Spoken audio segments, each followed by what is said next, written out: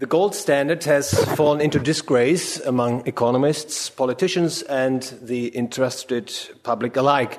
This state of affairs may be explained by presumably three factors. First, the prevailing political social ideology, which is in favor of growing government and the welfare state, is irreconcilable with the gold standard or any commodity standard for that matter. And second, mainstream economic theory casts the gold standard as an overcome, rigid, and inflexible monetary system, economically inferior to the modern day's fiat money. And third, the consensus among mainstream economists is that the gold standard is to be held responsible for causing severe economic crisis and being a drag on economic expansion. The last factor, the allegedly bad empirical experience made with the gold standard, has nurtured, perhaps more than anything else, an anti-gold standard sentiment among experts and non-experts alike. However, I argue that such a viewpoint appears to be misinformed, to say the least. The term gold standard has been applied loosely, mostly including those monetary systems which, upon closer scrutiny, proved to be, and I would like to use a phrase by Murray Rothbard, quote, an inflationary system under the cloak of the prestige of gold. The economic and political problems created by, as I call it, a pseudo gold standard, such as the gold exchange standard or as the system of Bretton Woods, have led many economists, and falsely so, to ascribe the evils to using gold money as such. The pseudo-gold standards have in common, or what the pseudo-gold standards have in common, is that they violate, in one way or the other, the principles of the free market. In my article, I want to refute the critique leveled against using gold as money. And what is more, I would argue that gold could actually be the economically and ethically superior or perfect kind of money, provided that the gold money standard complies with the principles of the free market.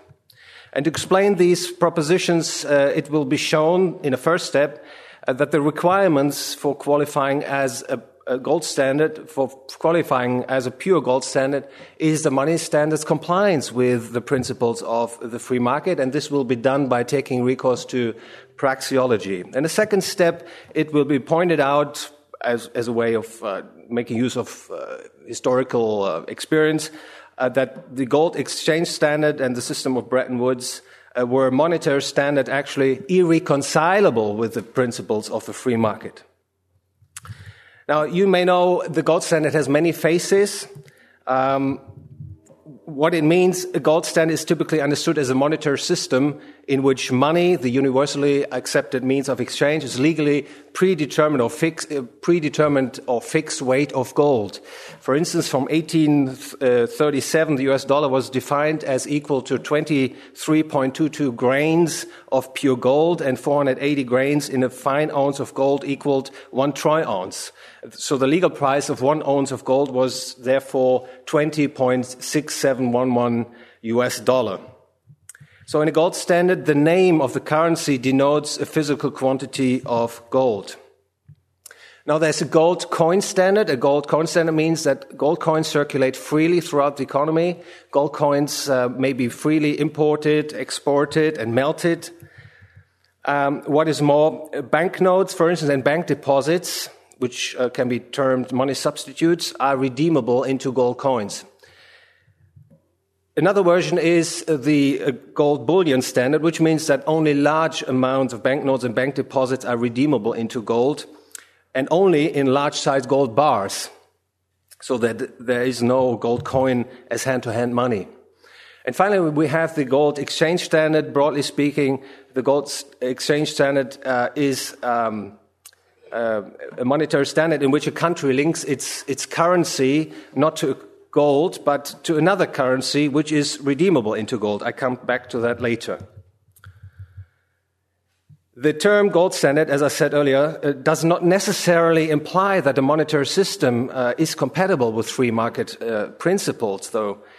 In fact, the term gold standard has often been applied to monetary regimes that were actually incompatible with the free market principle. Now, the crucial question here is, what makes a gold standard compatible with the free market principles?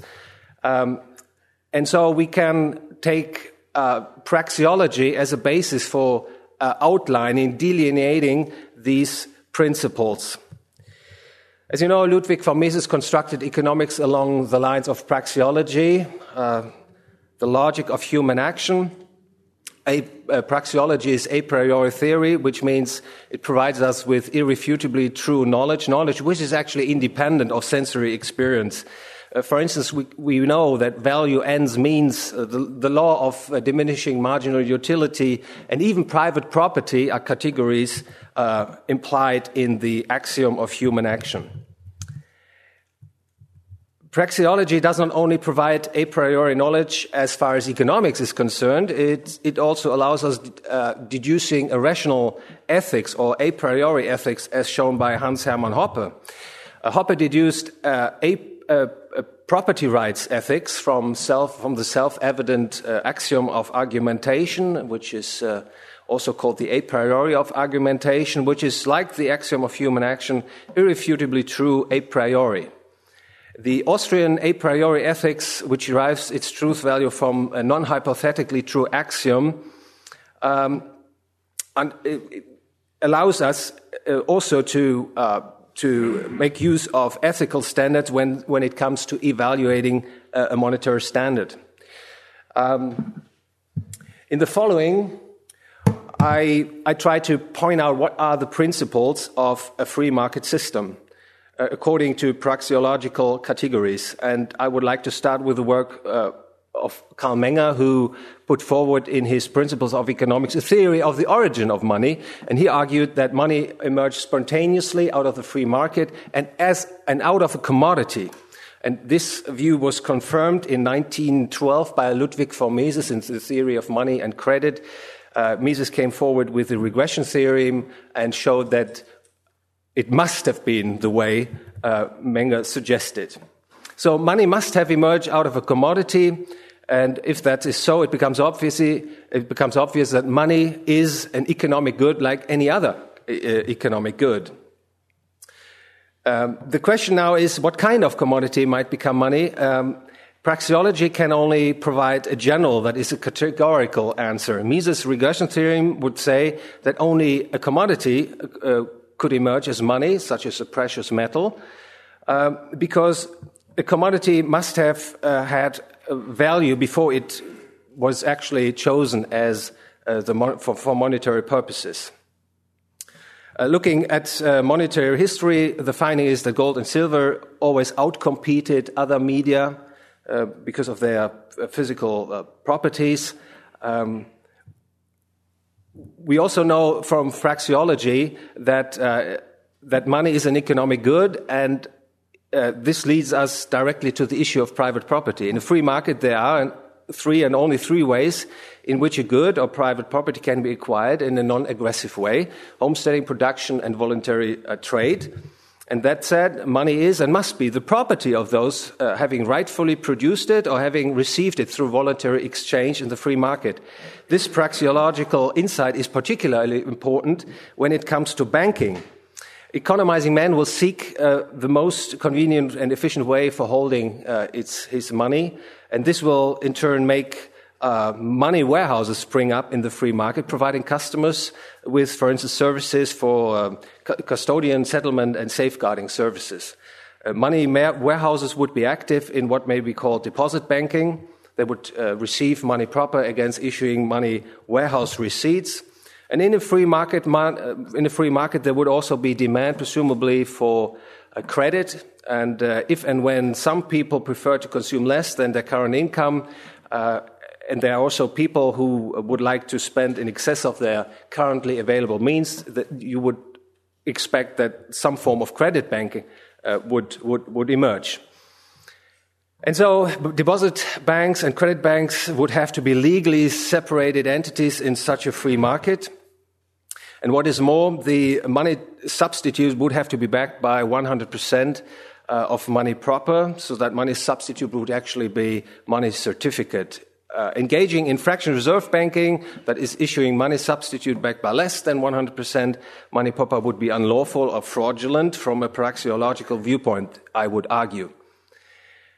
So in a free market, there would be free banking. That is, there would be a free market entry and market access from any kind of deposit and credit banking business.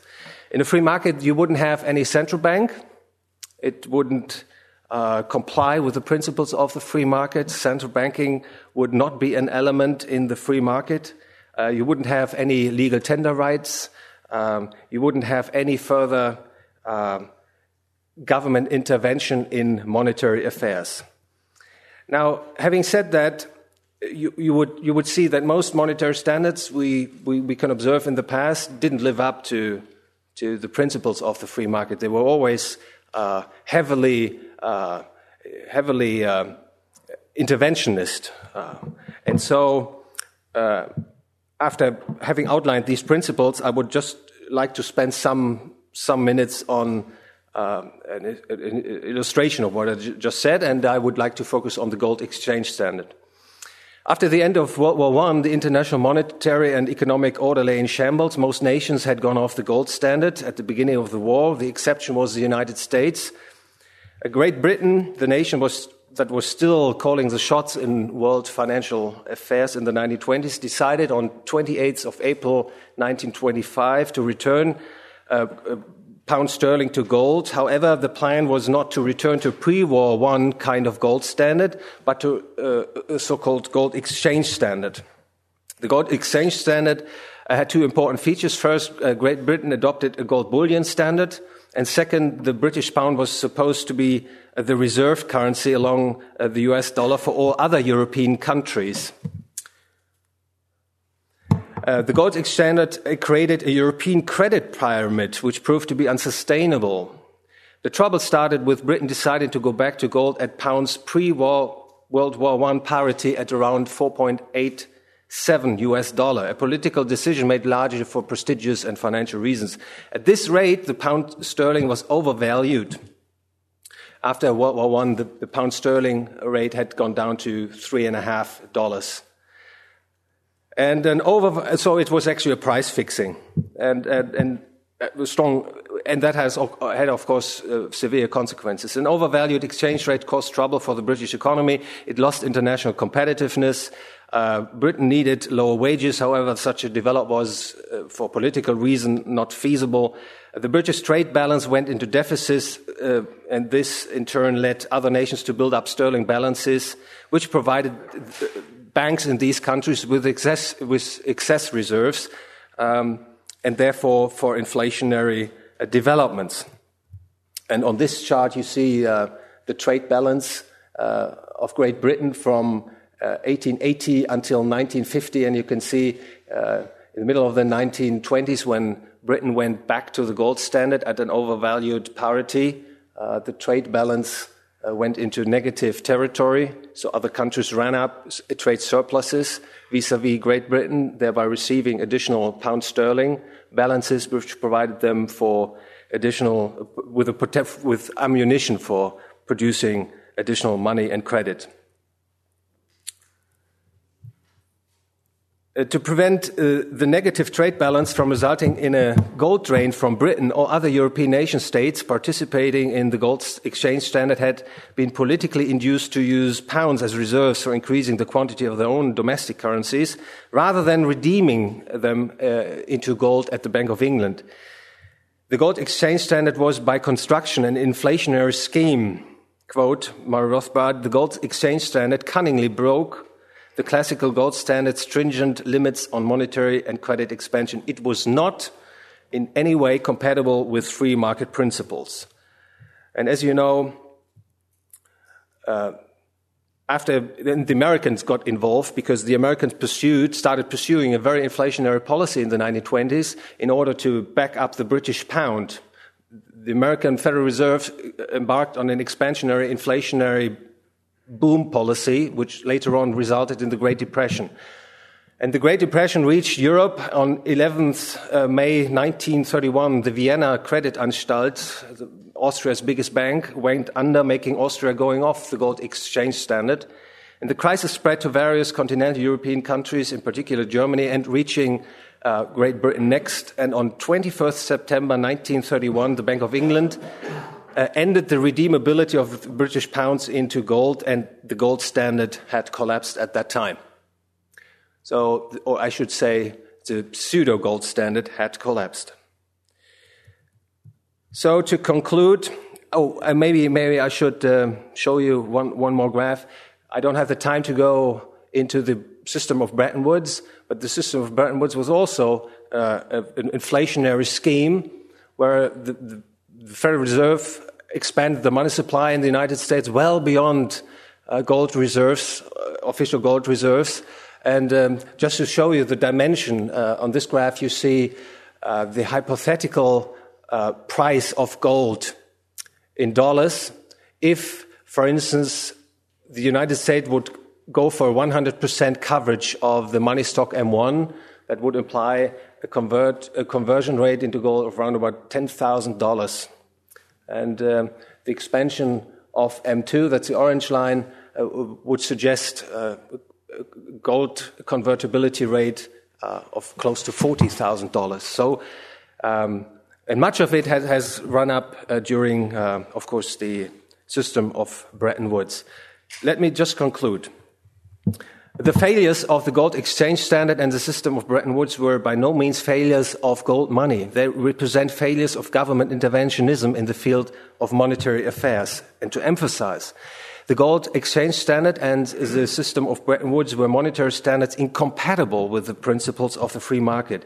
And yet these failures are used by many economists as evidence or proof against gold money.